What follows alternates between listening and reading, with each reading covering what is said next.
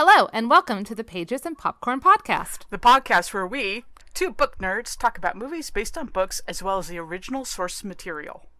2 warnings. This podcast uses barnyard language. Why limit ourselves to only nice words? Some things warrant not so nice words. Also, spoiler warning. We will be talking about the endings of both book and movie, so prepare yourself. Okay. Let's get into it. It's the Pages and Popcorn Podcast. Special guest. Kalia will edify. It's the Pages and Popcorn Podcast. Special guest. And Kalia gonna talk, so you'd better damn well listen. Hello and welcome to this episode of the Pages and Popcorn Podcast, the podcast where, as you know, we talk about movies based on books with our rotating cast of exciting characters who join me in the studio from the benefit of their own couches and homes and places all over the world. Today, I, your host, Kalia, am joined with Heather Kromke. Ooh, hi, Heather. How are you? I'm good. You might recognize Heather's voice if you listen to our Summer Watch series. She was a regular as we dissected, debated, discussed, and were dismayed by, how's that for off the cuff, the Netflix show Shadow and Bone, which was based on the book Shadow and Bone, which Heather read after watching the show. So at some point, not in this episode, I'll have to have you tell me what you thought about that because, yeah.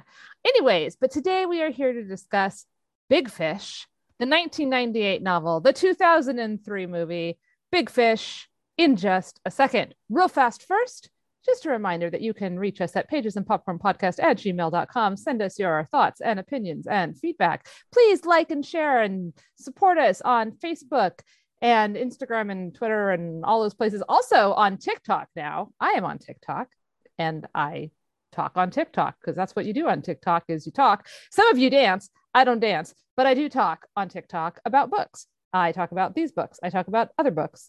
I actually talk about sundresses and weird politics and stuff too. There's stuff on my TikTok is all I'm saying. And you can find that information on our website, which is kmmamedia.com.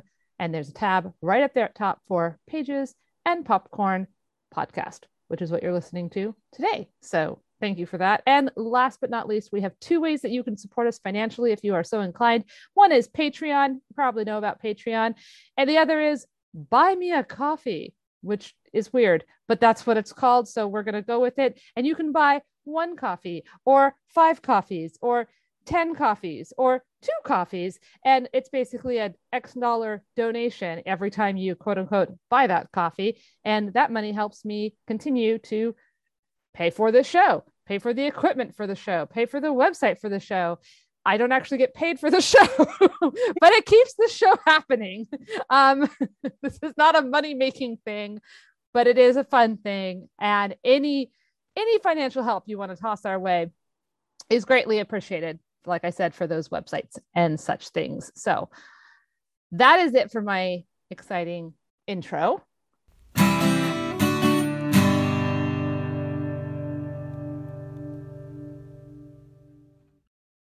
So Heather and I are going to be talking about Big Fish. And as you know, I'm going to be doing a recap. This book was very short. My recap is very long. And here we go. Big Fish, a novel of mythic proportions, is the 1998 novel by Daniel Wallace. William's father, Edward, is dying of cancer. In trying to come to terms with this and to try to understand his father, who was often absent and always avoided real talk on emotional subjects, choosing instead to tell jokes or tall tales, William tries to recreate his father's life story. So there are a lot of tall tales. Edward, Father Edward, born during a drought in Ashland, Alabama, at precisely the same time as a colossal thunderstorm erupts. Growing up, Edward had a way with animals. It seemed like he could communicate with them, and they'd followed him around.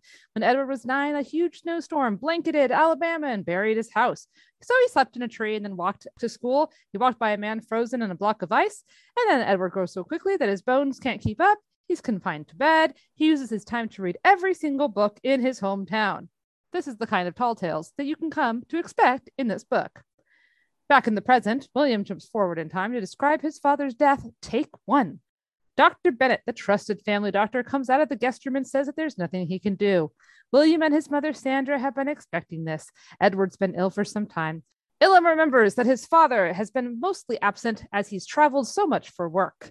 Each time, Edward would quickly become frustrated when he was home and then always yearn to be back on the road. So, back in the present, William goes into the guest room and Edward says that he feels bad for missing a lot of William's life. Edward explains that he wanted to be a great man, a big fish in a big pond. Edward starts to tell William about a two-headed lady, but William cuts him off, saying he doesn't want to hear this story again.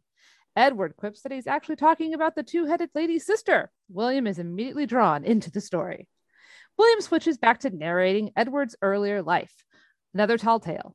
Edward is relaxing by the river. He sees a beautiful river girl bathing in the water and a snake is swimming towards her. So Edward jumps in to grab it and then he turns around and the river girl can put her clothes on with a little bit of modesty. When he turns back, she's disappeared and the snake has turned her into a stick. One of William's favorite stories about Edward's youth is the story of Carl the Giant. Carl, a strapping young man, has an immense appetite. When Carl is 14 and finds his way to Ashland and starts eating everything in sight, Edward seeks out Carl to resolve the situation, and Carl is menacing at first, but soon starts crying, explaining that he was always hungry. Edward promises to teach him how to cook and farm so he doesn't have to steal from others. Carl ends up becoming one of the most successful farmers in the state. One day there's a flood, buries half the town under a lake. There's a giant catfish. Edward goes swimming in one of those catfish and gets pulled underwater, and he sees all the people whose houses were flooding living normal lives with little air bubbles under the lake. Another story. Edward is now 17. He decides to leave town. He must first pass through the place that has no name, where many people get stuck, unable to move forward. The weather grows ominously gloomy as Edward approaches this town. It's a barren place where disfigured people with missing fingers wander around looking lost. An old man greets Edward and shows him around. Edward notices that the air is damp, and the old man explains that the dampness is the residue of people's forgotten dreams. Suddenly, a fierce dog, named Dog, emerges and heads for Edward. The old man explains that Dog is a sort of gatekeeper as he instructs a terrified Edward to put out his hand. Dog stops growling, nuzzles Edward's hand. The old man says, he's disappointed, but he whisks Edward off to the Good Food Cafe. A man even older than this old man warns Edward not to face Dog again. People start crowding around Edward, urging him to stay. Suddenly they back off. Dog is approaching. Edward leaps past Dog and runs out of the place that had no name. The sky brightens and Edward and Dog run alongside one another. They reach a lake and Dog nuzzles Edward, does not bite his fingers off as punishment for trying to run away, because apparently Edward was destined to run away. And then the dog leaves him. Edward sees the river girl waving at him, and on he goes. Then he is robbed, beaten, and left for dead by a pair of thugs, but he walks on. He's ready for whatever comes to him. He arrives in a country store run by an old man and his family. They try to help Edward heal from his wounds, but Edward is too proud, so first he must sweep and mop and clean in order to earn his keep, and he almost dies trying to do this. And as he's dying and they're in their arms, he says, "Advertise." Well, he doesn't actually die, and his advertise idea saves the little town store, and everybody's happy, and hooray for Edward. Okay, now Edward's going to go off to college. Edward meets an old lady. She explains that some boy stole her glass eye, so Edward vows to return it. He finds the boys. They are part of some little group. They like to steal this eye and they trade it back and forth. And it's like this weird little fraternity hazing ritual. Anyways, they're basically a gang. And so Edward tries to join and the gang leader says, okay, but you have to keep track of this eye overnight and be careful because if you look into it, it'll tell you when you die. And it's all spooky and scary. And Edward's like, yeah, sure. I'll hold on to the eye for a night. Wink, wink. And the guy's like, cool. And if you don't bring it back tomorrow, we'll take your eye. Uh-oh. So now Edward's a little nervous. What is he going to do? He promised the old lady. The next morning, he comes to the barn. He says, I have the eye. It's with me. It's in the head of the old lady. It's not just her head. He's brought the whole old lady along. And there she is. And she stares at all the boys and they run away terrified. And Edward begins his studies at the college. Okay, now we're back to William. Once again, it's Edward's death, take 2. Again, the doctor comes out of the guest room. Again, he says there's nothing he can do. Again, Edward and his mother are resigned. In the guest room, William asks Edward if he believes in God. Edward deflects with a joke. William is frustrated. He just wants Edward to be straight with him for once. Edward says he doesn't know what he thinks about God. He'd rather share a joke than a bunch of doubts. William resumes narrating Edward's life, now turning to Edward's courtship with his mother, Sandra. All the boys wanted Sandra, and there was even a gang leader named Dawn Price who'd proposed to her, but she hadn't really given him an answer yet, and she goes out with Edward anyway. Edward woos Sandra by being himself, and then they fall in love. One night, Dawn chases Edward and Sandra down on a road on a car outside of town, and Edward tries to talk Dawn off the edge because apparently he's been drinking, but Dawn won't have it, and he starts a fight, and he fights Edward instead, and of course, Edward wins the fight because it's Edward! And then Sandra kisses Edward's bloody face, and then they elope, and they go to meet Sandra's senile parents, who we never hear from again, and then they settle down to live their lives. Edward faces 3 labors in Alabama. His first labor is cleaning out animal cages in a veterinary office. His second labor is working as a lingerie clerk at a department store where he has to convince a particularly nasty customer that men can be good lingerie sales assistants. His third labor involves a wild hell dog that's terrorizing the town. One night, Edward sees a toddler wander into the dog's path, but he steps between them and he kills the dog, pulling out its heart with his bare hands. Edward then becomes a sailor in the war, and his ship is struck by a torpedo and he almost drowns, but the river girl emerges and leads him to safety. William jumps back to Edward's death, take 3. William implores Edward to tell him just one story about his youth that's not fabricated, but Edward explains that his stories are metaphorical before reciting yet another joke, and William leaves the room in frustration. William switches back to narrating Edward's life around the time that William was born. Edward was enraptured with baby William, and he made a list of virtues that he wants his boy to embody. Edward teaches William to play catch and takes him on picnics, but he's soon drawn away by the lure of the road, even though he loves William and Sandra. Edward returns home to make cameo appearances in William's life and even saves his life twice. There's the story about the time Edward climbed on the roof to look at the view and he fell, and Edward pretended that he died as a joke. And William reflects this is how Edward wants to be remembered, as a man who just makes people laugh. William acknowledges that Edward's greatest power is his ability to make his son laugh. Then Edward tells William about a dream he had. In it, people crowd around the house like pilgrims, camping outside in tents waiting for Edward to die, and William goes outside to ask them to please move along, and an old man explains that they've come to thank Edward for being all the things that he was to them, and he lended them money and he made them laugh. And William finally understands that these people are his father. His father is the collection of stories and anecdotes. He goes back into the house. He tells himself a joke. William narrates another episode of Edward's life where Edward is around 40. Edward, very successful. Life is growing strained at home. He and his wife almost get a divorce, but then they don't. And then as he's driving around, Edward finds a town called Spectre and decides to buy the whole thing because it's so beautiful and quaint and beautiful and perfect and wonderful and beautiful. And he just has to own it in order to control it and save it from itself. Edward there at this little town meets a girl named Jenny Hill, who at first does not want to sell her house to him, but she eventually does because, of course, she does, because it's Edward, and they fall in love. And Edward visits Jenny sporadically, and she spends her life sitting at her window, always waiting for him. And eventually a swamp surrounds her home, and soon all that anybody can see are her yellow, glowing eyes from deep within the swamp, filled with sadness.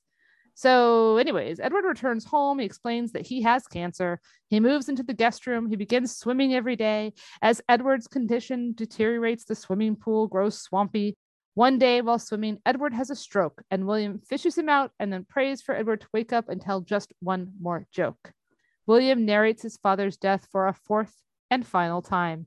Edward is on life support at the hospital. William is remembering one of his father's favorite jokes about a man who buys a suit that's too big and he can't tell it as well as Edward can. And suddenly William is crying, and then Edward wakes up briefly and says he's worried about William. He's tried to be a good father and teach William things, and William tells Edward not to worry, and he begins reciting the joke about the man in the suit, and Edward closes his eyes, and then suddenly Edward smiles and says, "Hey, it's time for one last adventure, yo."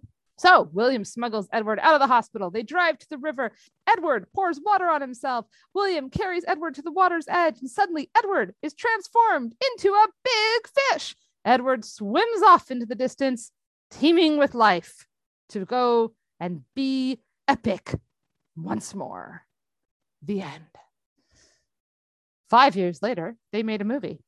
Big Fish is the 2003 American fantasy comedy drama film directed by Tim Burton and based on that novel, which we just talked about. The film stars Ewan McGregor, Albert Finney, Bill Crudup, Jessica Lange, Helena Bottom Carter, Allison Lohman, and a bunch of other people. Oh, including Steve Buscemi and Danny DeVito. Here we go. At Will Bloom's wedding party into the year 2000, his father, Edward, is recalling the day that William was born and telling this toast, and he's claiming that he caught an enormous catfish using his wedding ring as bait. Will, having heard these stories all his life, believes them to be lies, and he throws a hissy fit about not being the center of attention. He misses the whole point of toasts at weddings. He's a total dick to his new bride, and then his voiceover tells us that this was the last time he talked to his dad for 3 years. Apparently, we're supposed to sympathize. I don't. 3 years later, it's 2003, and Daddy Edward has cancer. So Will and his wife, Josephine, who is both pregnant and French, return to the town of Ashton, Alabama to spend time with him. During the plane ride, Will recalls the story of Edward's childhood encounter with a witch. He and some other boys in town, including Don Price, went to her house at night to try to goad each other into doing something foolish and manly. Full of bravado and not willing to back down, Edward went up to her house and then brought her back down to the boys with her spooky glass eye, and she showed each of the boys how they would die. Edward, in spite of his illness, continues to tell the story of his life to Will and also to Josephine. He claims to have once been bedridden for 3 years due to his rapid growth spurts. He then became a locally famous sportsman, all-around town hero, rescuing dogs from fires, etc., before being driven by his ambition to leave his hometown. We also see shots of Don Price looking jealous as Edward looks awesome. But right before he leaves town, he has to rescue the town from a big giant who's been eating the sheep and apparently a dog, all due to his all-consuming hunger. Like the book, Edward offers himself up as a meal, but the giant refuses. He's just so hungry. Edward promises to show him big cities with all-you-can-eat buffets, and so they decide to leave town together. Edward and Giant Carl find a fork in the road and travel down separate paths, promising to meet up again. Edward follows the path through a swamp and discovers a secret town inspector, the cheery, barefoot, and brainwashed-looking locals claiming that he has been expected. There, he befriends Ashton poet Norther Winslow and the mayor's 10-year-old daughter, Jenny. 10 years old! Put a pin in it! Despite them stealing his shoes and trying to convince him to stay, Edward realizes how messed up this town is and he bails. He says it's because he's just not ready to settle down yet with 10-year-old Jenny, but he does promise that he will return. Edward and Carl reunite on the path, and then they visit the circus, where Edward falls in love at first sight with a beautiful young woman. Carl and Edward get, quote, jobs. Jobs is in quotes because Carl signs a contract after admitting that he doesn't understand the term involuntary servitude, and it's never spoken of again. It's really creepy. And Edward is getting paid in information. See, the ringmaster, Amos, who's also a werewolf, knows who the girl Edward is in love with, and so he will tell Edward one detail about her at the end of every month, like she likes music. It's totally worth a month's worth of work. Totally.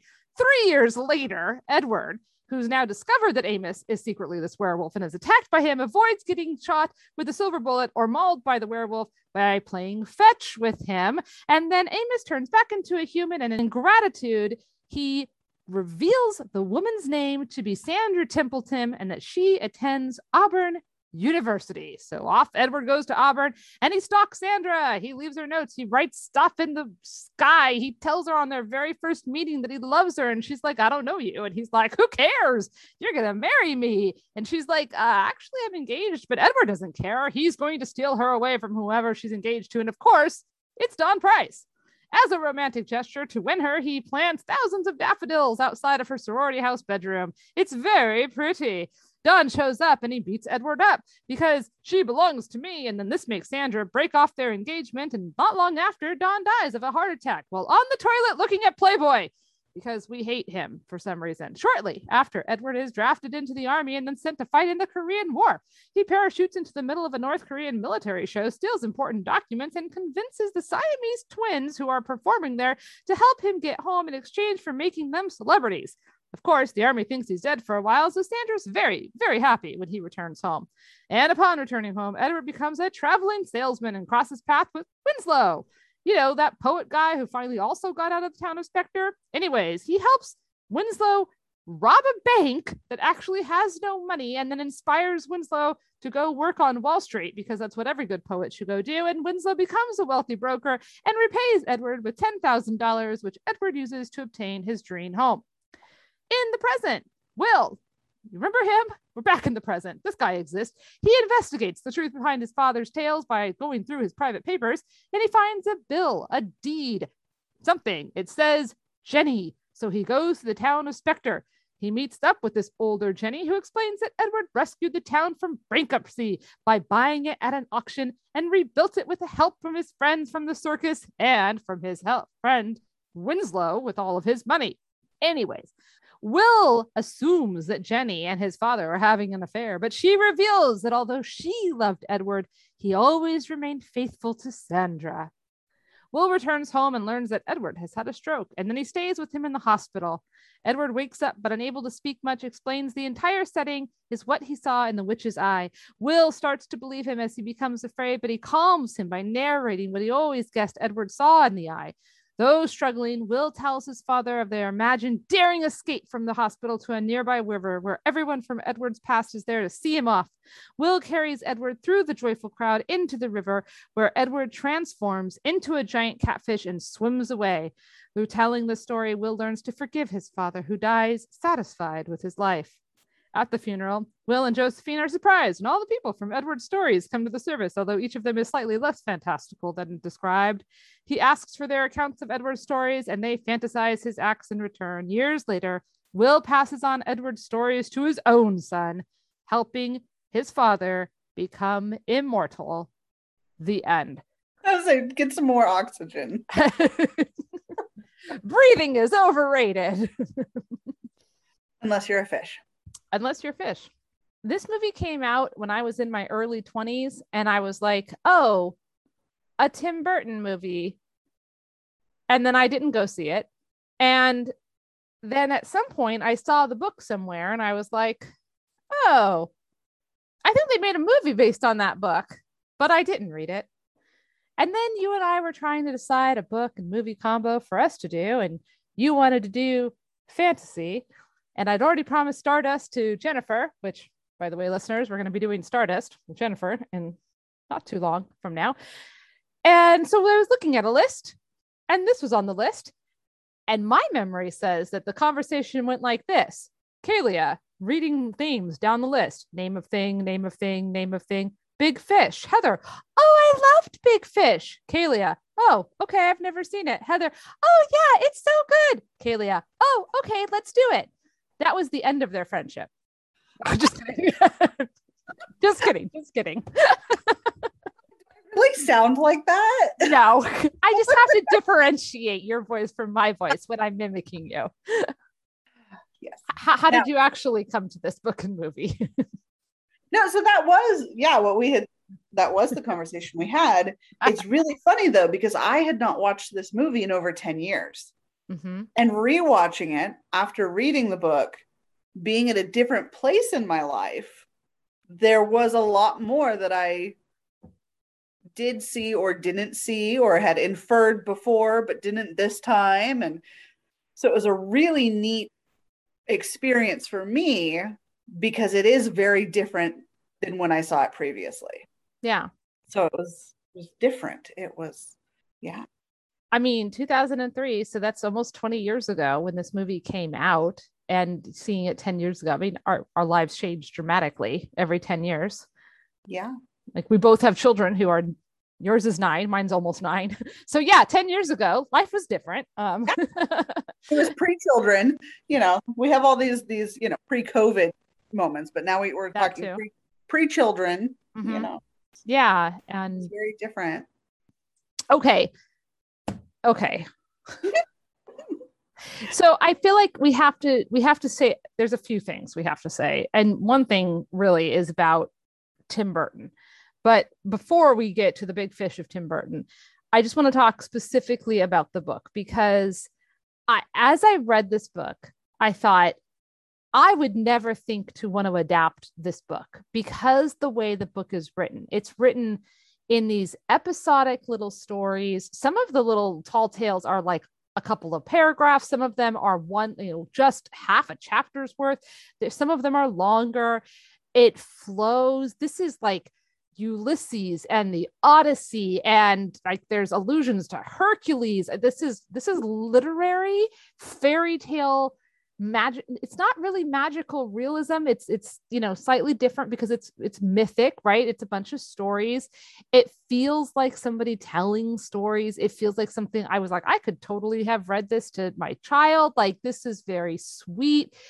And then, but to make it into a movie seems like very ambitious. And I read that they wanted to start making this into a movie like very soon after it was published. They bought the rights like right away.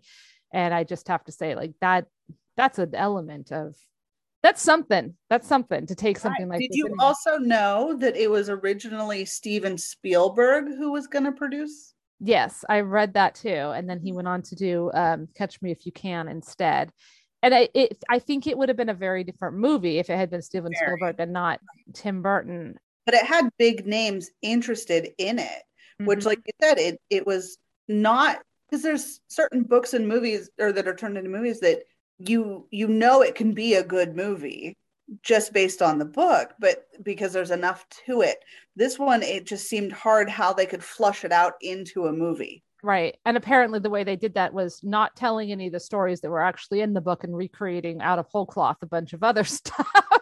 Right. La la la.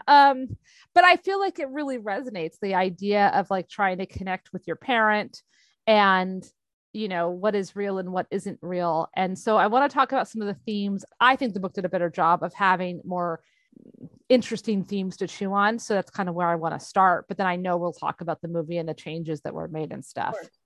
So obviously the metaphorical big fish, being a big fish in a small pond. And, what does that really mean? You take up more space, right? If you are the big fish in the little pond, everybody knows you, you're the focus. And again, you physically just take up more space. But I think that it's interesting because he wasn't satisfied being the big fish. He wanted to seek an even bigger pond so that he could continue to grow. And so I thought that's a good lesson, that, not being satisfied with where you are, but continuing to grow and stretch yourself is really good. Pushing past your comfort zone and moving forward. So right off the bat, I was like, yeah, that's cool. We have the themes of like ambition and courage and personal fulfillment in the book. Specifically, the tales are what's helping Edward transform through all these personal challenges. So like, it's those same basic things: growing up, leaving home, finding work, finding love, starting a family, all of these things, but they're all through magical adversaries that he has to conquer as he makes his way in the world. So they're all very metaphorical things. And it's his courage that is the thing that helps him go. So one of the one of the major things that got left out of the movie is that there's not the place where people get stuck. Right. And I loved the place where people got stuck, because you have this idea that he's full of potential. The whole town is like, you're great, go out and seek your fortune. And that can be a lot of pressure. There's a lot of stuff on social media nowadays about how gifted children from the 80s and the early 90s are really struggling now because they had all these expectations, and at the same time things weren't hard for them. And it's like this double whammy for when you get into the world, and then what is expected of you is different, and it is hard, and you're not used to having to work in that certain way, but also you've had this unrealized set of potential. Everybody's expected you to do so much. So then there's imposter syndrome, all of this kind of stuff. And as we're hitting our 40s right now, I feel like that is definitely a theme that we're dealing with. And so the idea that there's this physical place where you could get stuck and not continue, and you have this poet who can't seem to finish his poem, all of this stuff, I thought that was it was a beautiful allegory for it. And it might be a little bonk on the head, but I liked it. Did you like that part? I did. I felt that there's such a transition after high school for so many people of, okay, I've accomplished this, now what?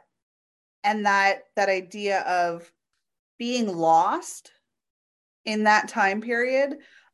And so even though he knew he wanted to do more, he had to still go through that step. It's something everyone has to go through. And it's part of your journey.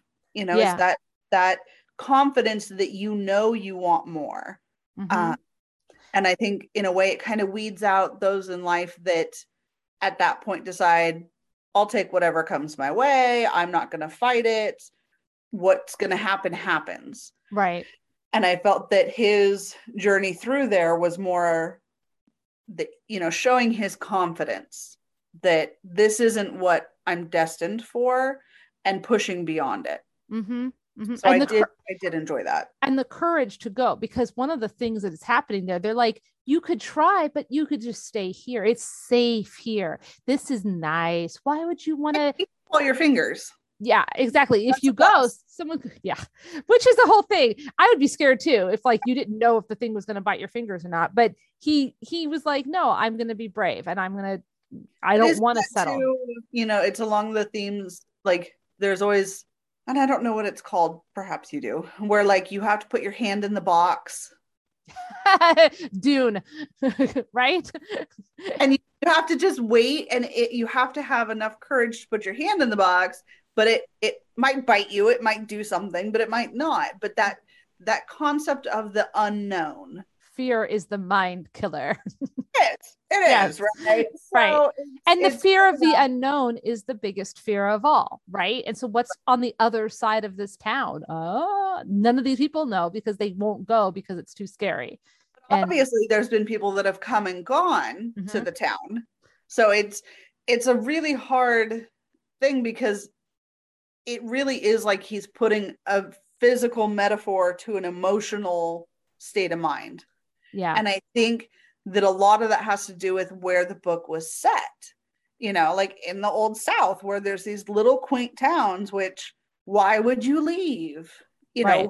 Who needs the big city? We don't need those fancy things. So it's definitely like the way the author puts a physicality to that notion. I really enjoyed that. Right. And the fact that then Edward went on to become a traveling salesman who always, never settled, always traveling, always going somewhere else. That's, streak of adventurism.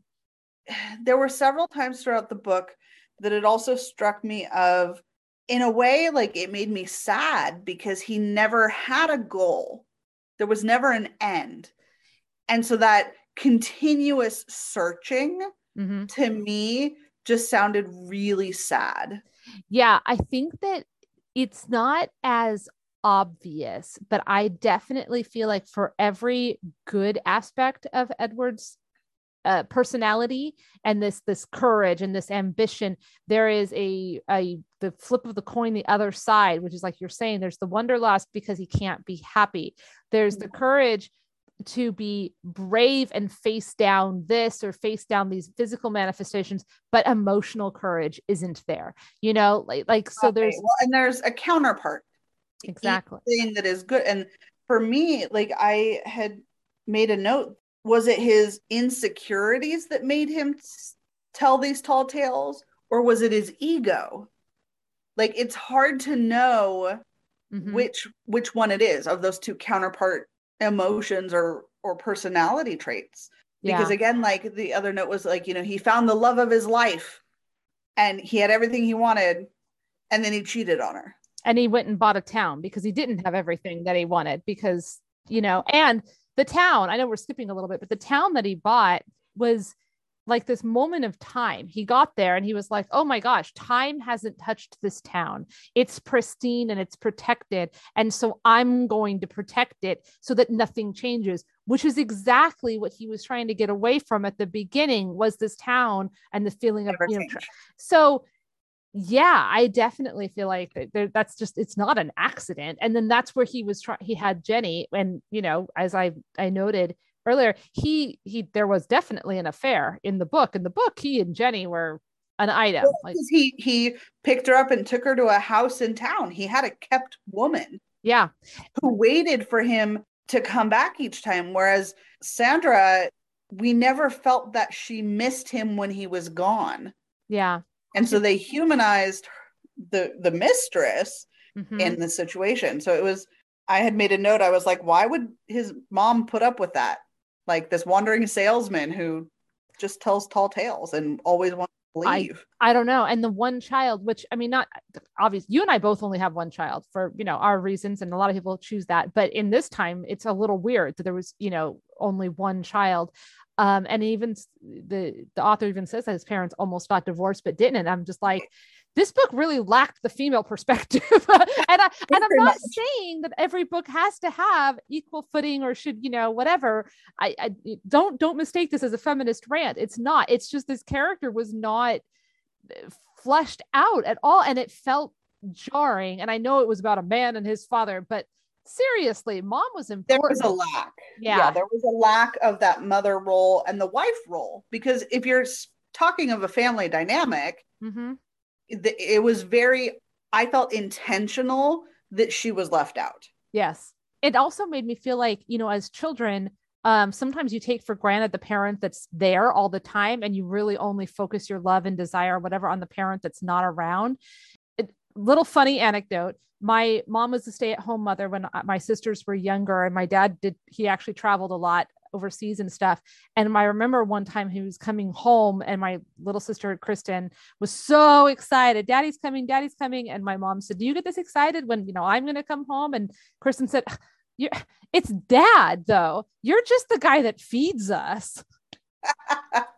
Which my mother was thrilled to hear. And it's a joke now, but that idea though, that you take for granted. So the fact that William, the child, the boy, took his mother for granted isn't surprising, but since it was like never acknowledged even that he had any kind of relationship with his mother at all is just, it was disappointing. So some of the other themes we have are truth and myth and immortality.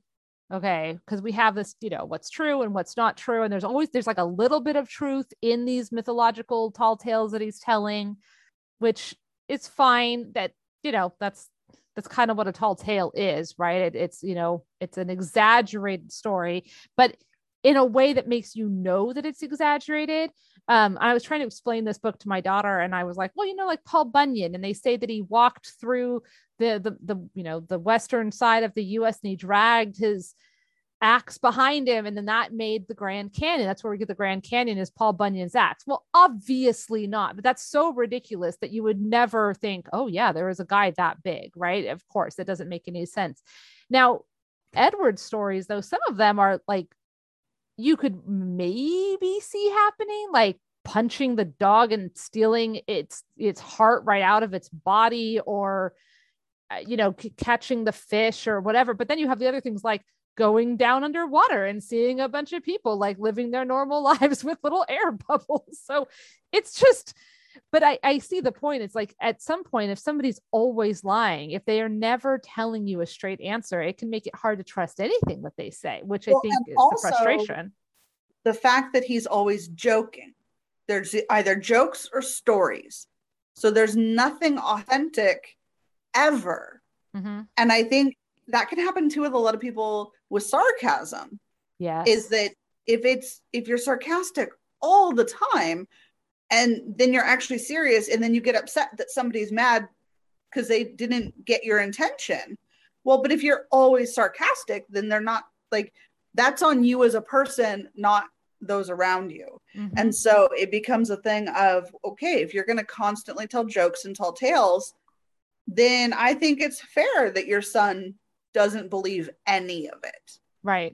Like, you've never shown him that authentic part of you, then it just goes to show that, like, yeah, so many kids grow up not knowing if what their parents have told them is true once they enter the real world. Right. And we do have a sort of sense of like family legends and whether or not they're apocryphal or real and stuff. It's just that normally, like, the family legends could be real.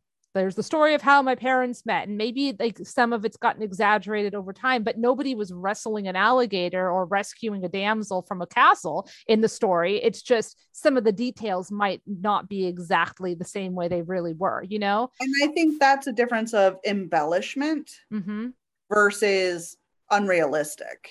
Right. And so it can be a fine line, I think. And this one, he just went ahead and took it all the way, always. One of the reviews that I read, so I can't claim credit for this, although I wish I had thought of it, was He's not the boy who cried wolf. He's the man who cried fish. That is a good one. Yeah. Yeah. I think too, like it's one of those that the big fish that got away, right? Mm-hmm. That fishing story of always, well, it was this big. So I love that the big fish concept, it's one, the big fish in the small pond, but it's also the stories that are told, and each time they're told, they get grander. Yes. And so I think it has that double metaphor to it that really, it was a good choice. Yeah. No, it was a really good motif for sure. The father, I think one of his points was like, you're not going to remember all these little things. You're going to remember my story. So I'm going to tell you the same stories over and over again so that you remember them, because that's how I'm going to live on, be immortal through my stories, blah, blah, blah.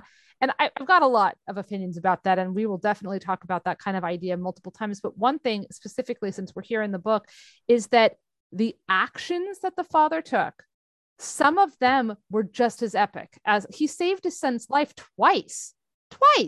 He saved his son. Like, that's an action. Those didn't need to be embellished stories.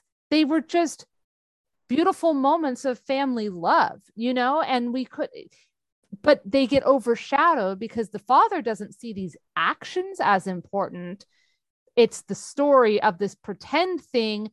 And all of his stories are either about before the son was born or his adventures away from home. He doesn't have stories about their regular life, right? And I thought that that's really interesting too. And it just goes to show, where we put our emphasis in. If your emphasis is showing your love or acting out your love or talking about yourself in this, I used to be so epic kind of way. That was the ego that I kept feeling that just kind of oozed into it.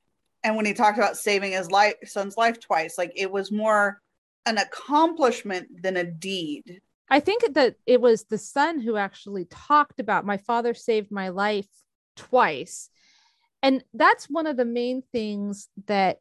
But that was something that was important to the son. Yes, that's what I'm saying. Okay, so the son, in both times when he's talking about, he saved my life twice that I know of. And this is the I part of the story, is Edward talking about his father.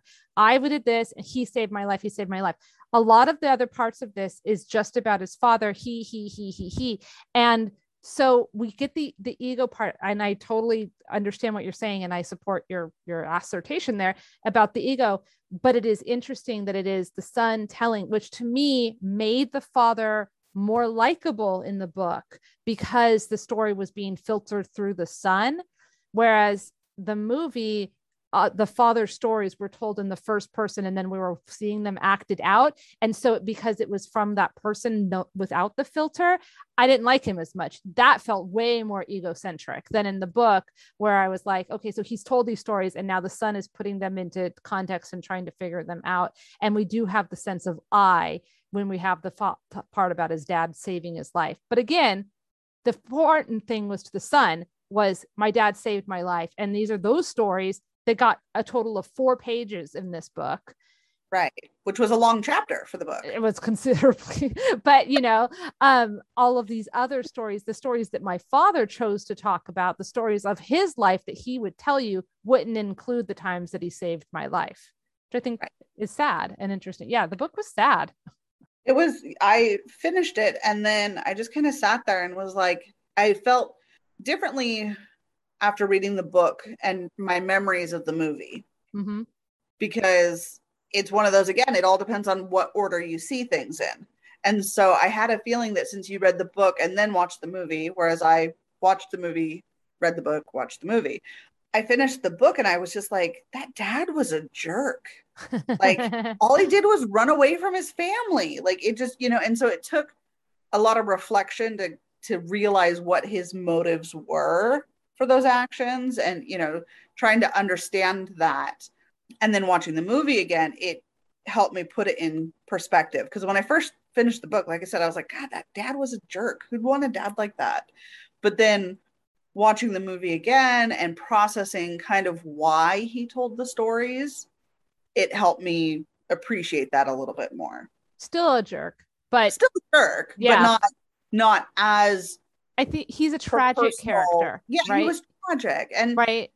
Not to say that that excuses bad behavior, but you can feel empathy for someone who's acting in a bad way, as opposed to feeling just hatred for them if like they're just choosing to be a dick, right? Well, and especially because, like you said in the book, the theme of the first, quarter third of his life, living in this small town, being idolized by the townspeople, like you said, that's a heavy burden. And to go from that to then out into this huge world and feeling lost in that massive ocean. Mm-hmm. I mean, that can damage a person. And I think that that's what I can now look at the book and see was that he was a damaged person. Yeah. And he was doing the best he could without these stories were a way to hide his insecurities. Mm-hmm. And then that makes you think too, like, what have I done as a parent? When do I hide my insecurities by glossing over certain aspects of your life? Mm-hmm. Right. And so it's kind of a really neat way to have that retrospective versus current. Right. So yeah, it was really, for such a short book, it had a massive amount of content. Yes. Yeah. And it was very well written. I liked the writing style. I like that we have these allusions to like Greek mythological figures, the labors of Hercules, even like the fact that it's also with the animals, cleaning up the animals. I was like, oh, which if you've read your Greek, you'll get it. And if you don't, it still works, right? So it works on levels, which I always appreciate in a writer, that they're not drawing your attention to those Easter eggs and making you feel stupid if you don't pick them up. But like, I like I don't know if you've read Ulysses. I've read a good chunk of Ulysses because, oh my God, James Joyce. But like the Bloom, it's not an accident that his name is Bloom. You know what I mean? And that he's this guy, the advertising, especially with the advertising aspect of it. I just thought that was just really, really well done. And Odysseus, obviously the epic quests and all of that stuff, trying to get home and whatnot. In the book, I feel like he died. I feel like he died in the pool. That's what I feel like. I feel like he died in the pool. He had a stroke and his son pulled him out and begged him to not die. And he did, and he died. That's what but he died. And then the son's now creates that story of, and it's not how it's expected. Because we have basically like 4 deaths, right? And like the first 3 is like the doctor comes out, he tells us this, we walk in, and some of the same sentences are even repeated. He's moved into the guest room. This is why my mother looks at me. The doctor is this old. Here's a metaphor about how old the doctor is. Blah blah blah. Then I go in. We have a conversation. Sometimes the conversation is very frustrating. Sometimes the conversation almost gets somewhere, but it always leaves you a little bit unsatisfied. And then that's kind of like, and then it moves into some other story or some flashback or whatever. But when the pool thing happens, his dad's out there and he finds him, he pulls him out and he begs him to come back. So it's completely unexpected. It's not what he planned. And I think that's kind of the point. And then in order to make his, to give his father, quote unquote, the death he deserved and to live on the immortality, then he kind of creates this story of taking him out of the hospital, like that he made it through the night after the stroke at the hospital, and like that they went on this epic adventure and he got to turn into a fish, which is all the way back into the water. So that's where I think that he died. I don't know if you think the same or somewhere else, or if you... I do. I think too, like the retelling of that final scene plays into the tall tales. Because again, remember, the fish gets a little bigger each time you tell the story. And so retelling that death scene the 4 times, it got a little bigger. And it felt like it was William's way of hashing out the story to be the right story to tell. The first 3 weren't the right story. Right. And so it was like he was embracing but then also understanding what his father had done. Because there was small truths to his stories, but because of the retelling, it became something different. Yeah. And so I feel that, it was the stroke that when we decide to tell a story and then we put our spin on it, I mean, we self-edit. That's what we do. And the more times you tell a story, the more neural pathways that you bridge in your head and the farther away from the truth and the actual story. I have so many stories that I will tell, and now I just remember the story because I remember the words. I don't remember the thing. I just remember the story, and then I'll pull out the story. And sometimes I've told the story slightly differently, and then I go to tell the story and someone goes, wait a minute. And then I'm like, oh yeah. And then I just, that's exactly what I meant, because, not that that's part of how our brains work. I mean, exactly. I had a discussion actually with our children the other morning on the way to school about, different places in California they visited. And both of them didn't recall certain trips, but they recalled others. And it is one of those that usually the memories are attached. We actually discussed it, that it's usually something really positive or something really negative. You don't tend to remember the mundane. Mm-hmm. And it really resonated with this, is that, none of the stories were about basic things. They were all grand, either super happy or super not. Like, that's just what we do with our memories. Yeah. And the more you've heard a story retold, the more you're going to remember it.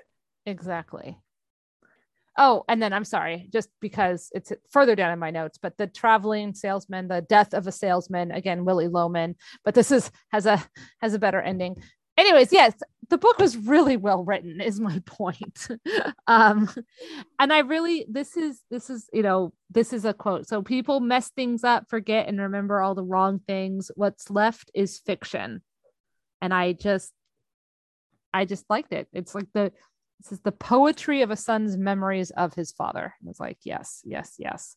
Okay. So I have more to say about the book, but everything else I have to say about the book is very much tied into the movie. So I want to talk too. Yes. Yeah. I want to talk about the movie now.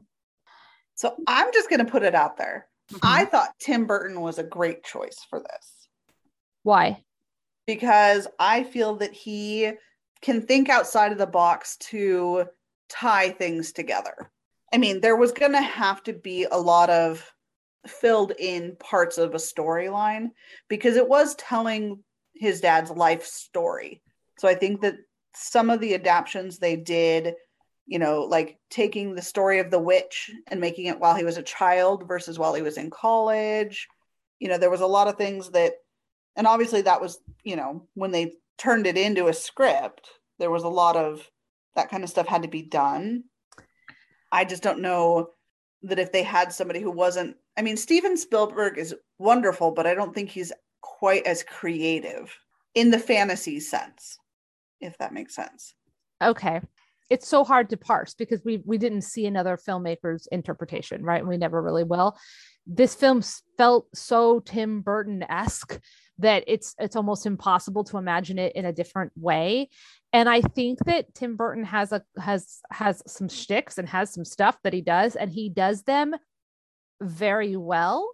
I just feel like those are his things that he does very well. And so, okay, you kind of know almost exactly what you're going to get with a Tim Burton film. I don't feel like he has range is not maybe quite the right word, but I definitely feel like there's something about it that if you like Tim Burton films, you'll probably like this film. And if you're kind of ambivalent towards Tim Burton films, or you need more in a film than just that it is a Tim Burton film, then this, like, that part's not going to be the thing that's going to work for you for this, and that's definitely more where I land. And I feel like he has made some movies that are really interesting and have these really cool visual things and that demand the audience to think.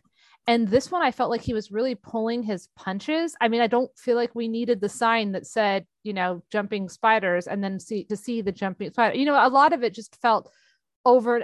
It felt like it was trying really hard to be a Tim Burton film. And I that's fine. I don't take nearly as much exception with that aspect of there's some other things that they changed in this film that I felt were not just changes that I personally wouldn't have made because that they're allowed to do that. But I feel like some of the changes they made changed the tone. And I don't like that. I feel like that's not a fair adaptation when you're changing the tone so dramatically. And I think large one of those was when he by taking out the purgatory town and putting in Spectre only, I think that was the biggest one of those missed opportunities. I get that they were showing Spectre that he was there too early, like he showed up earlier than he was supposed to, but I still think they could have made it 2 different towns. Yeah, I agree. And especially because then he comes back and then then he was like too late, except that he wasn't, because he rescued it, but the town had to suffer for a bit because his timing was off. And then it was like, are we saying that he was supposed to go back there and be with Jenny? Is that what he thought? But then he wasn't with Jenny. And also, like, I'm sorry, she was 10 and it was weird and creepy. And like everybody seemed to act like he was the weirdo for not wanting to hook up with this 10-year-old. And then it just I think what they were trying to go with that is that things happen in our life's timeline when they're supposed to. It wasn't conveyed well, because they say, people say that, you'll meet people when you're supposed to, when you need them in your life. But really, if you meet enough people, you'll find the right people when you're supposed to, right? Like it's, yeah, and your whole life isn't written for you. I'm not sure she met him when she was quote unquote supposed to. Like she didn't seem satisfied with the meeting at age 10 and then the meeting at age whatever later and then him leaving her. And by making Spectre into this freaking brainwashed colony of barefoot weirdos who like have the freaking Deliverance song playing on the banjo when he first shows up, it just makes it unnecessarily odd for no reason. It didn't need to be odd. It could have been sweet and so that's what I mean. Still trying to pull some of that like purgatory town where you're stuck, but it was like. But also, you're supposed to come back here, so, because that's why. And by making it the same town, it just doesn't work as well. Growth. Yeah, it can't work. I honestly, it started out so different. The very beginning of the book is like we're pretty quickly in with the son. He's like, this is my frustration with my father. I'm going to tell you about my dad. I'm going to tell you about me. And you're like, okay, yeah, dude, I understand. That sounds really frustrating and blah, blah, blah. At the start of the movie, it's a wedding. We start off with the catfish story about, the day I was born, blah, blah, blah. And like, it's his father telling the story. And it starts off so beautiful. The father tells the story of the day he was born, then as a child, and then like telling it to him as he's a little bit older, and then telling it to him again. And now he's a grown-up, and the father's telling the same story at his wedding. That's really freaking sweet. I'm sorry. It just is. And then the whole point of the story is about true love, which is a perfectly acceptable story to tell at a wedding as part of your toast. And I know my bar might be low because at my wedding, my husband's mother got up and told a story about divorce and part of her toast. So my point is that this is a beautiful story. And what happens is our main character guy throws a fucking hissy fit and stomps outside and is like, how dare you tell a story about true love on my special day, leaving his bride inside by herself so he can go outside and sulk that his dad told a beautiful story about true love. Dude, I didn't like that guy from then on. I was like, nope, you suck. And I didn't like him until the very end. Like he redeemed himself by telling the good story to his dad in the hospital. But other than that, I just found that character so annoying. It definitely set the tone for the movie because, I mean, I think if it had been done the same way it was done in the book, the dad would have been really unlikable from the very beginning. Mm-hmm. And the point was to feel for him, right? And so I think they had to find a way to make him feel almost like he was attacked just by telling the stories, right? So even though it made us dislike the son, it made us feel for the father. Yes. Whereas in the book, I didn't feel for the father until much later. Yeah. I think they had to kind of do that. Well, switch. Because they needed Ewan McGregor to be the son, because we spent so much time in the flashback that if we didn't like that guy, we wouldn't want to be in that flashback. Exactly.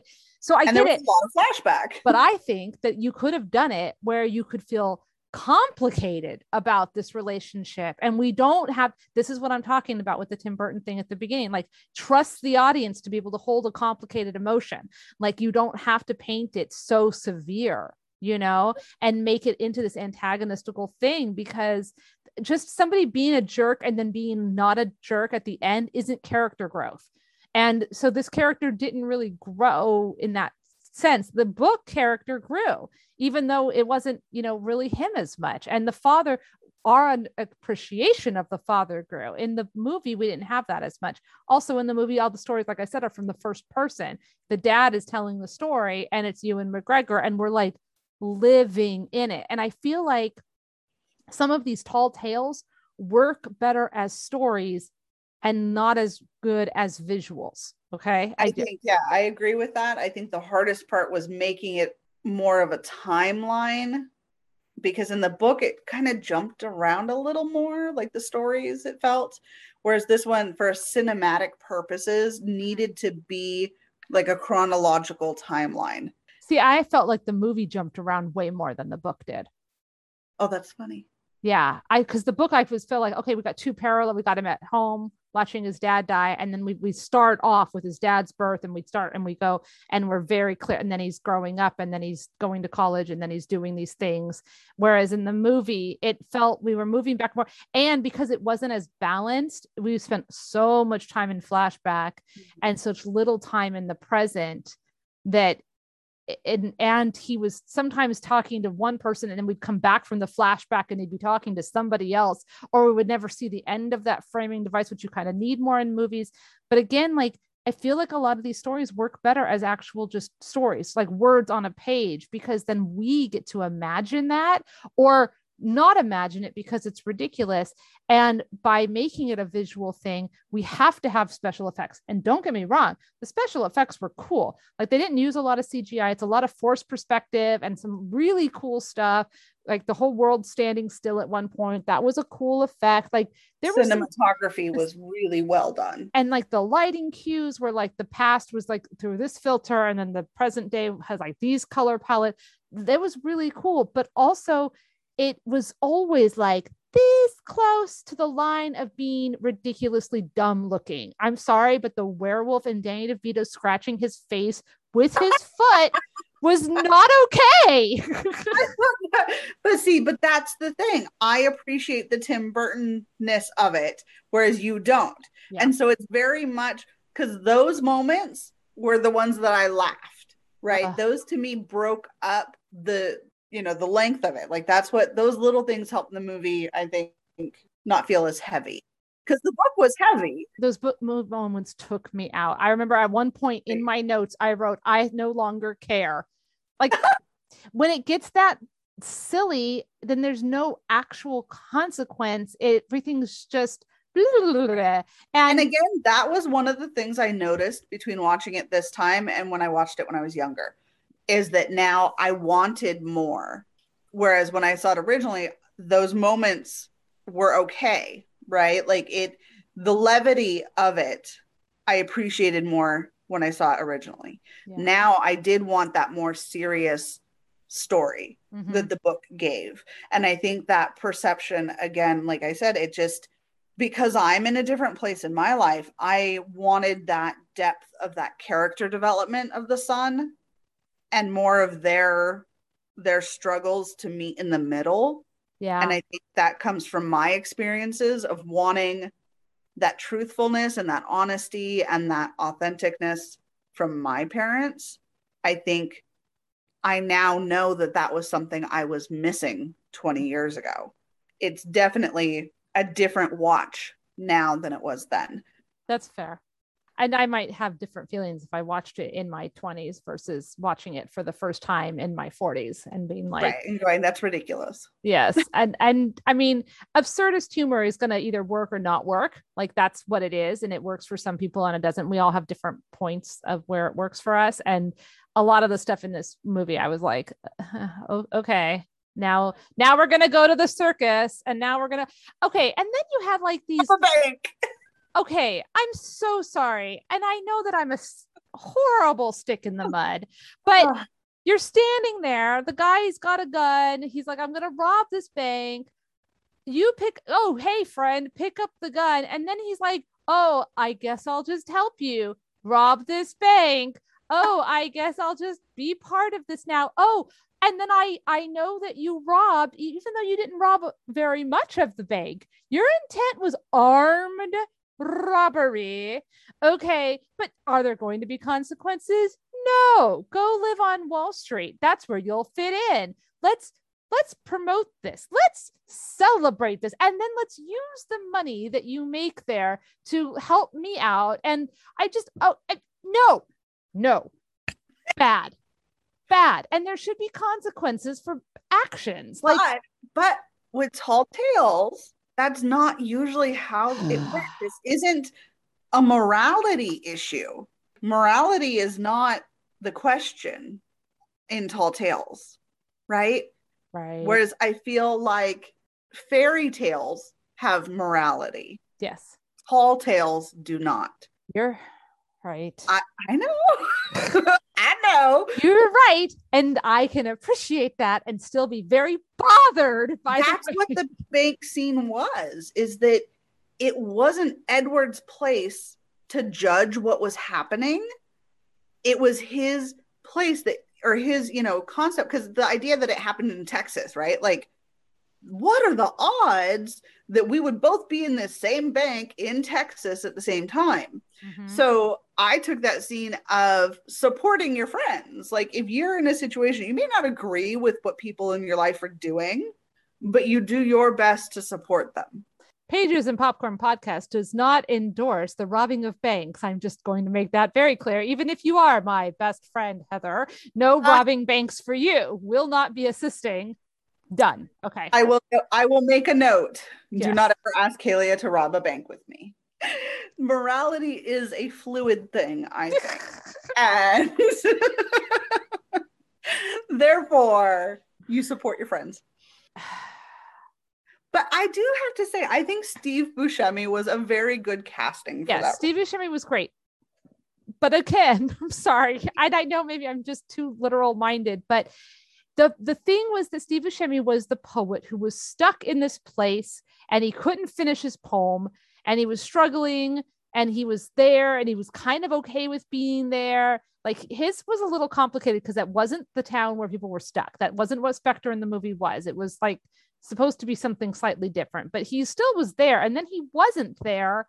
And so they're like, okay, cool. He escaped from the brainwashing barefoot town, but now I had a run of bad luck, but now he's going to be okay because he's playing, on Wall Street. And then he becomes a millionaire. So now he's like super successful, but not as a poet. So, okay, I'm thinking like, I'm trying really hard to find the message here that doesn't make me hate everybody.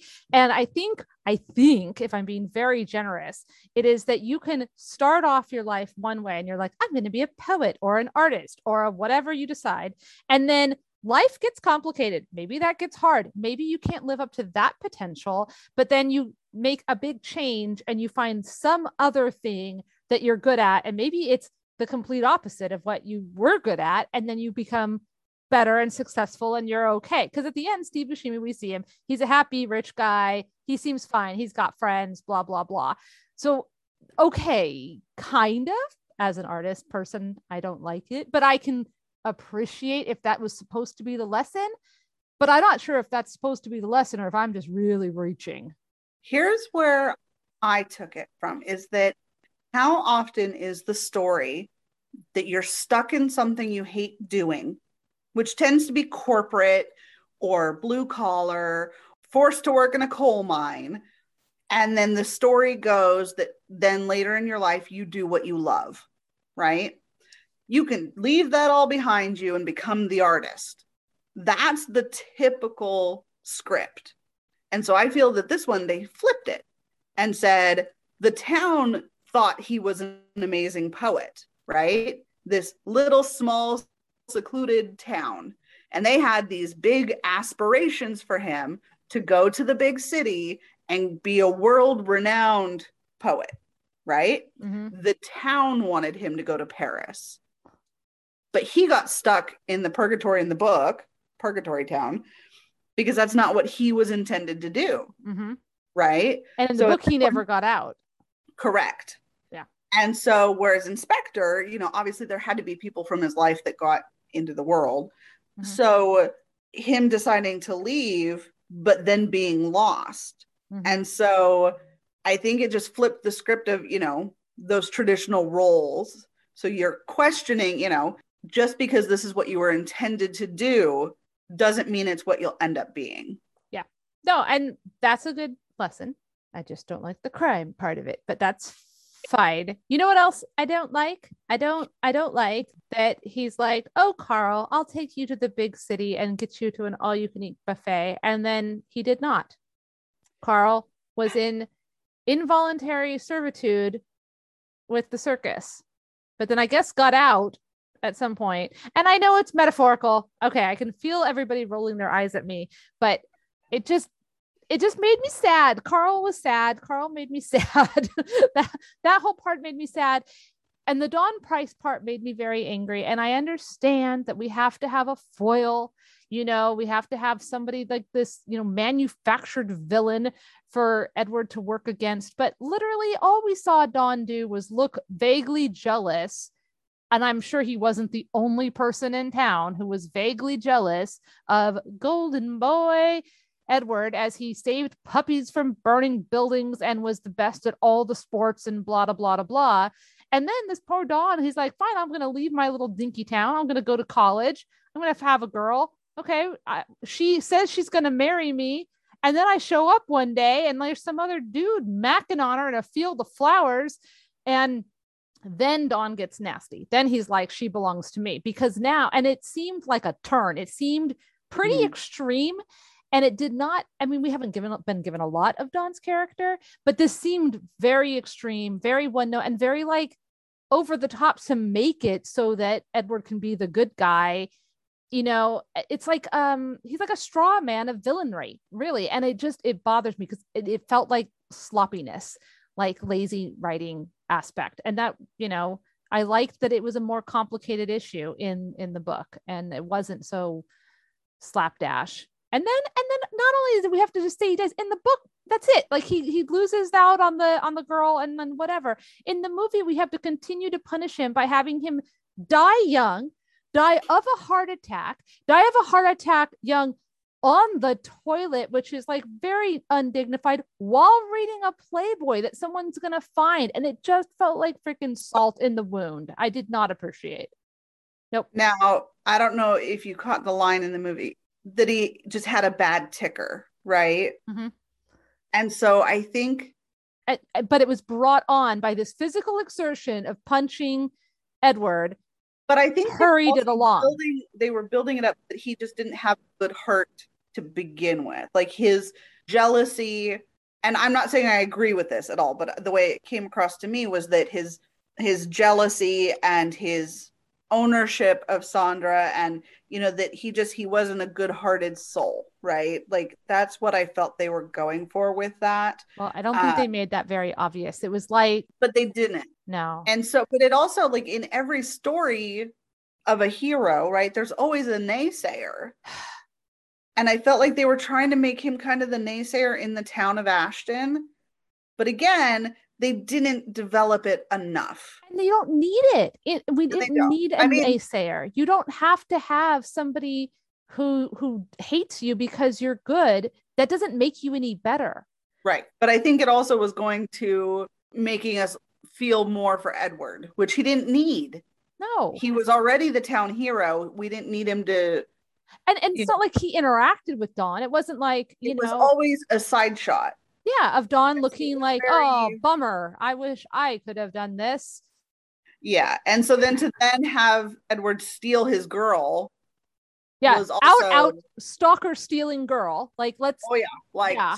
Totally unnecessary amounts here. I think the book handled it a little better because in the book, she had been proposed to, but hadn't said yes. Yes, exactly. And I feel that would have been a better thing to do. It's also said in the book that Edward hung around her and was just himself, didn't try to impress her, was the thing. Right. All the other boys were trying to impress her. Edward didn't try to impress her. He was just himself. And she responded to that in the movie, he was freaking trying to impress her. Skywriting, like all of this stuff. And then, did you notice that when he was helping Jenny with her house, he was not pursuing her. He was just around her.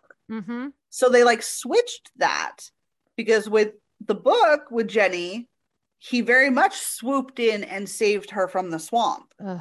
Right? Saved her from the swamp. I hated that part because it literally, he says to her, I'm going to save you from this swamp. And she's like, no, cool, I'm fine.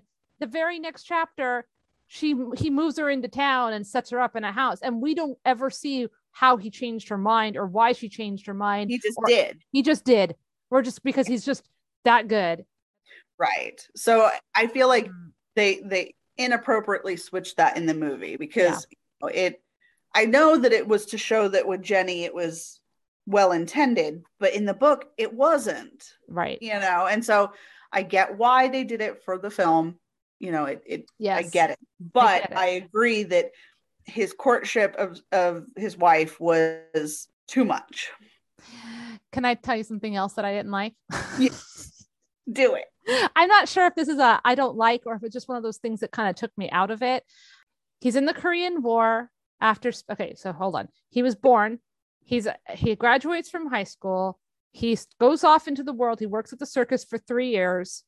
Then he's going to be in the Korean War. Okay. So that's early 50s. So if we put him at like early 20s in the early 50s, that means he was born in the early 30s, right? Okay. Mm-hmm. Late 20s, early 30s, a white woman having a baby. A black doctor? Yeah. Delivering the baby of the white lady? But then pointing out that at that time, it wasn't standard for the husbands to be in the birthing room. Nope, I get that. So I don't know if that is a thing to bump on or not bump on, but I don't feel like in the South, in the early 30s, the white women would have been cool with a black doctor helping them give birth. Like I feel like we weren't there yet. Right. And we should have been. Okay, but we weren't. So that is the kind of thing when stuff like that happens on screen, again, it takes me out and I'm like, but wait. And then I bump and then you start to see the ridiculousness of the little naked baby flying down the hallways. You have to have a certain amount of buy-in to get into that ridiculous place. And if you have something like The Race of the Doctor not jiving historically, personally, then I get distracted and then I can't relax into the absurdity of the rest of it unless I go, the whole thing's just absurd. But then, Heather, I'm sorry. If the whole thing's just absurd, then I don't fucking care about any of it. I love how much you think about things like that. Like those things are things that you notice, right? The average person isn't going to do that math in their head while watching the movie, right? And I think that's a big thing between a book versus a movie, is in the movie, we kind of get to that point where we just take it at face value and we don't ask those questions, right? So I think it was something, and especially in the early 2000s, I think we were finally starting to get beyond those typecasting roles of the doctor being an old, weak white man, right? Okay. Because the book, yay for diversity, except that he's literally the only person of color except for the Siamese fetish twins. So I mean, I get that. This is not a diverse. The movie's not diverse. But yes, you're right. I do have a tough time taking things at face value, and that whole the Siamese twins sexual fetish weird. Oh my God, you dude. Okay. I can't even with the circus stuff too. So, I mean, I get where they were going with that, but yeah. I mean, circus tropes are bad enough. And it's definitely a Tim Burton thing. Let's bring out all the quote unquote freak people. It's the fringe of society. Okay. Sure. Yeah. And I keep saying it wasn't in the book. The book did a fine job of having his wartime thing be, you can have a tall tale without going into Siamese twins fetish stuff, right? Yeah. And having him be rescued by the woman in the river multiple times, I thought was really nice. The movie has one really good part one good line about the women. And that is when Jenny is telling him, and then she's like, I did this and this, and then I'm Jenny, and now I'm also Jen, and I'm also the witch, and I'm blah, blah, blah. And he's like, and the boy, the son is like, that doesn't make any logical sense. It's not old. Right. And she's like, it's not supposed to make sense. But also in your dad's stories, there was only 2 women. There's your mom and everybody else. And then if you're like me, you're like, wait a minute, there's a woman in the water. Who was she? And then she's clearly the mom. She's got the same color hair as the mom. And again, at the very, very end, we see her in the water and the son brings her and he goes, my lady in the river, and the whole thing. And you're like, okay, this is great. Especially since like he met her early on and she was, you know, and he saved her. And then, you know, all of this stuff, like it ties in very well with the mom and the other women, but it doesn't, you can't think about it too long or it doesn't work. Right. But that's all tall tales. But I liked that part. I liked the part with the woman with the, you know, the woman in the water as his mom. Think, you know, it was nice in the movie that they included the daughter-in-law in the storyline. I think having her as an additional person that Ed is telling his stories to, I liked that. Because like we said, in the book, it was the father-son relationship and that was it, right? Whereas in the movie, it had the father and the wife. You saw how much they adored each other. I didn't mention it in my recap, but one of my favorite parts of the movie was when the dad is in the tub and the mom gets in and fully dressed and they snuggle up in the water and it's like, aw. So it was beautiful. It was something that I think is so relatable in a true love story, that it's not all glamour. It's not all fields of freaking daffodils. Right. Like sometimes it's just downright simple, raw emotion. So I think that was a beautiful scene. Yeah. I would have loved to see more of the wife and mother. And if that meant taking out Josephine, I would have been, that's a sacrifice I'd be willing to make. Needed that feminine. No, she was there as an incubator because then it's like, oh, she's pregnant and then she's going to have a baby and then there's a son and blah, blah, blah. They could have, but they didn't because again, this movie does not trust us to have complicated thoughts in our heads. She couldn't have been about to be pregnant. She had to be 7 months. She had to be already with a boy that we already know. Blah, blah, blah, blah, blah, blah, blah, blah, blah. Yes. Okay. Nope. Sorry. So more mom, less wife. Sure, but like when the scene where she asked if she could take his photo, right? So she leaves the room to get the camera and it epitomized the whole story because he hid his pain while she was in the room. And as soon as she stepped out of the room, he showed his pain. Mm-hmm. And then as soon as she came back in, he switched back, right? So it humanized him. It showed that he really had been putting on this front and like showed that he'd been hiding his emotions. Yeah, and that's a great scene. I don't think we needed. Yeah, I don't think it had to be her. Right. But I'm just saying the addition of her scenes, whether it had been the mom or her, you know, I think that those all went to showing that he truly did put up a front for his son, whatever his motives were to do so. Yeah. But it also was nice to show that even though the son grew up in what wouldn't normally be considered a loving 2-parent household, that he still was able to find, you know. Well, you know what? I'm going to push back at that because I feel like he did grow up in a loving 2-parent. Now, yes, the dad was absent a lot and he definitely is holding a grudge, but we saw flashbacks of his dad telling him stories and tucking him in at night. And like, it did happen. It just wasn't as much as he had wanted. Yeah. And on to that, I say tough titty kid. Like sometimes you don't get the exact parents that you think you want, but the parents you have aren't as awful as you think that they are. And I feel like that could have been a lesson. Like he could have been like, you know what? He was gone a lot because he was trying to provide for us. Was he though? Because we don't know. We don't know why the dad left all the time. Only that when he was home, he was always ready to leave again. In the book, not in the movie. In the movie, we really didn't get that. So it was a difference. I mean, I feel like if they had put that aspect into the movie, it would have made a little more sense that, you know, because otherwise, you do get that feeling that he was just trying to provide for his family. The son's anger seems a little misplaced. Yeah, it seemed more extreme than it needed to be. Right, unless you've read the book. Right, and he's like, you know, you're like Santa Claus. And then I'm mad because I believed you for so long. And, you're a fake. And the dad's like, I've never been fake. I'm really me. And the real me is the guy who's going to tell you a crazy story and make, tell you a joke. And there were a lot more jokes in the book. In the movie, there was more about the stories. Some of the jokes in the book were freaking great. I took notes and told them to my family, and they appreciated them. I say appreciate. I think half of that family unit appreciated.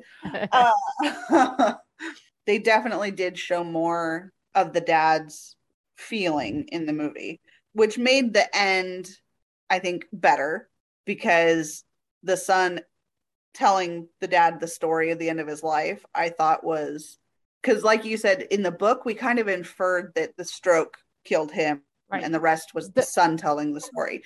And then in the movie, they showed that. The movie made it more clear. And I appreciate that. I did. I liked the ending. I liked him saying, I don't know how to start. And the dad starting the story and, and he finishes it. I like the camera changes and the angles, and we get to see it. And we know very clearly that it's a story, and he's working through it as he's creating it with his dad.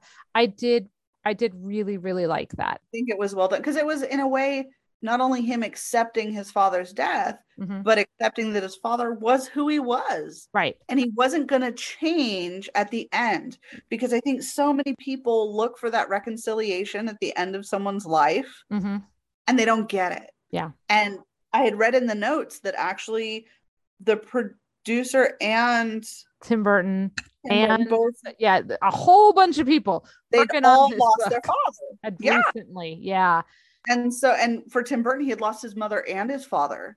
And I'm wondering how much of that. Helena was pregnant during the filming of this with Tim Burton's child. Right. So I think that the extra added layer of feelings and tenderness between like Ed and Sandra in the movie, I think that a lot of that was affected by that, just showing those human interactions and those moments. Right. Because again, the moments supposedly aren't what we remember. Right. But yet that's what makes a person. And your relationship with a person is those moments. So him carrying his father at the end was really powerful. Yeah, definitely.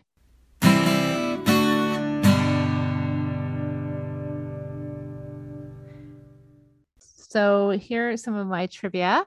Matthew McGrory, Carl, he sadly died at age 32 of congestive heart failure in 2005. So only a couple years after this movie came out. Okay. And then let's see here. The filming was in Alabama, and they tracked down Billy Redden, one of the original banjo players from Deliverance, who was working as a restaurant in Georgia. He agreed to reprise his role in the Spectre vignette.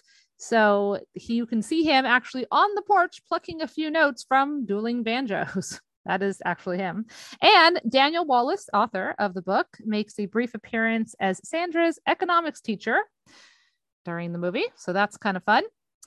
And then our Star Trek trivia, we have one little tiny, not so cool piece, and then one much bigger and better cool piece. The little one is that Missy Pyle was Mildred, who was one of the barefoot brainwashed town people. Anyways, she does a voice on Star Trek Lower Decks. She in the Strange Energies episode coming up. So there you go. And then more importantly, and you may or may not have known this, Mr. Soggy Bottom from the circus part is played by a man named Deep Roy, who was born in 1949. He is 72 years old, still ticking along. He's an actor and a stuntman. He played the role of Kesner or Keensner, depending on how you want to say it, in the 2009 Star Trek and 2012 Star Trek Into Darkness. He was Scotty's little friend with the big bluish greenish makeup. He was also the Oompa Loompa in Willy Wonka. Yeah, I'm getting to that. He again. Yes. Let's see here. He's also noted for playing Max Rebo Band member Droopy McCool. So I thought that was interesting, like Soggy Bottom and also Droopy McCool. He was an Ewok. He was a stunt for R2D2 and Master Yoda during the walking scenes. He's a stand-in for the character of Yoda in 2 of the Star Wars films, which is Empire Strikes Back and Episode 6, Return of the Jedi. And let's see here. He's also worked with Tim Burton multiple times, particularly his portrayal of all 165 Oompa Loompas in the 2005 Charlie and the Chocolate Factory. And in the special features of Star Trek, he is shown doing the Oompa Loompa dances between takes. So pretty cool. Also, of course, our Star Wars connection is with Ewan McGregor. And we have a Harry Potter connection as well. So that's pretty cool. All of your nerd cred right there.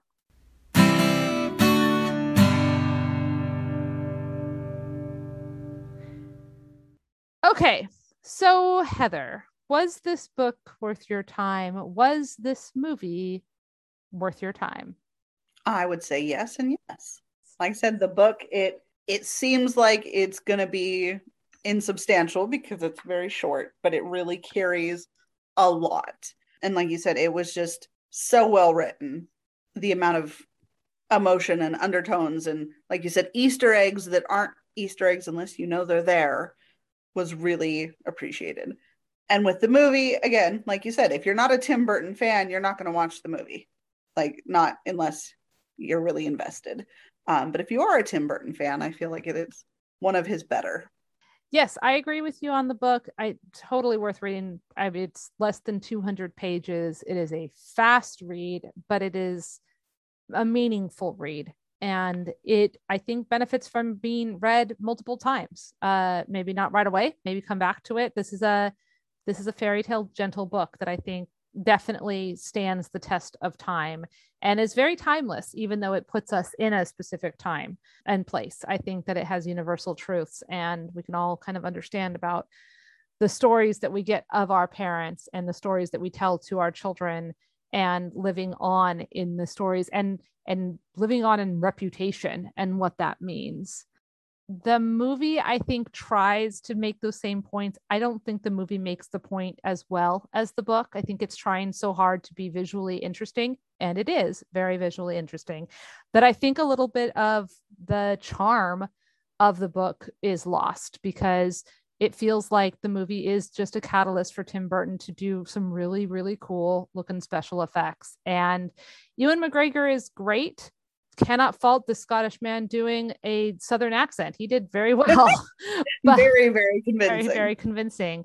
However, we are never out of the place of knowing that we're watching a movie. We're never really swept away because there's idiosyncrasies and there's weirdness, and we're very aware that we're being shown something special. And I think that takes away from the specialness of what we're being shown. Actually, there's a lot about truth versus fantasy, and a point that I think it's made better in the book, and I think almost is forgotten in the movie, is that stories don't have to be epic to be important, and you don't have to be the biggest and the best, the most beautiful and the most successful. I think that a lot of times we put the emphasis on those big moments, but those little moments are just as important, maybe even more so. And I think that we could all stand to remember that. So if you like Tim Burton movies and you want to watch this movie, great. If you somehow missed it and you really, want to see Danny DeVito as a ringmaster, and yet another circus thing, sure. But I would say, honestly, I feel like your time would be better spent spending those 2 hours reading this book and maybe watching something else. That's my take. Obviously, a lot of people disagreed with me. This movie is very popular, and that's fine. You can all enjoy it. Wait, I guess we should have probably done this in the trivia. Did you know it was also made into a musical? I saw that, but I don't know anything about it. So it was in Chicago in 2013, Broadway in 2013, and 2017 in the West End. Well, there you go. I think this could have benefited from being a musical. The special effects would be a little bit more stripped down because they'd have to be. And so I think the emphasis might be back where I personally feel it should be, which is the interpersonal connections. And also we needed more of the mom in both of them. So a couple of big lessons. We got the make your peace when you can. I did like the lesson that they had in the movie that they didn't mention in the book, though, which was that evil things sometimes just need a change of perspective or to be treated kindly. That's a really good lesson. So good for the wolf, although he did not take that lesson on when he went off to talk to Dawn Price in the very next scene, whatever. La la la la. And also the line that where he says, "We were strangers that knew each other very well." Yes. I think that was a good point of just because you have someone in your life doesn't mean you know them. So take the time to have those moments and know them. Mm-hmm. As much as they will let you. Correct. Yeah. Yep. Okay. Well, thank you, Heather. This was fun. Thank you for having me and letting me pick a fantasy. I like fantasy. I'm glad it's a good fantasy to do. Listeners, feel free to send me an email and tell me all the ways in which I'm wrong about Tim Burton at pagesandpopcornpodcast@gmail.com. I know you're just itching to do it. And let us know if you've read this book and if you've seen this movie and whether or not you think our assessment is spot on or just way out there. Are we fishing for morals and meanings that aren't there? Or did we get it? Hook, line, and sinker. Did we lure you in? Did we lure you in? That's right. Okay, well, I will sushi you later. And no, now I'm just really stretching here. Thank you so much, Heather. This was fun. Thank you for being here. I hope you had a good time. I said, of course. Okay. And I'm going to go ahead and stop. Have a wonderful day. Bye.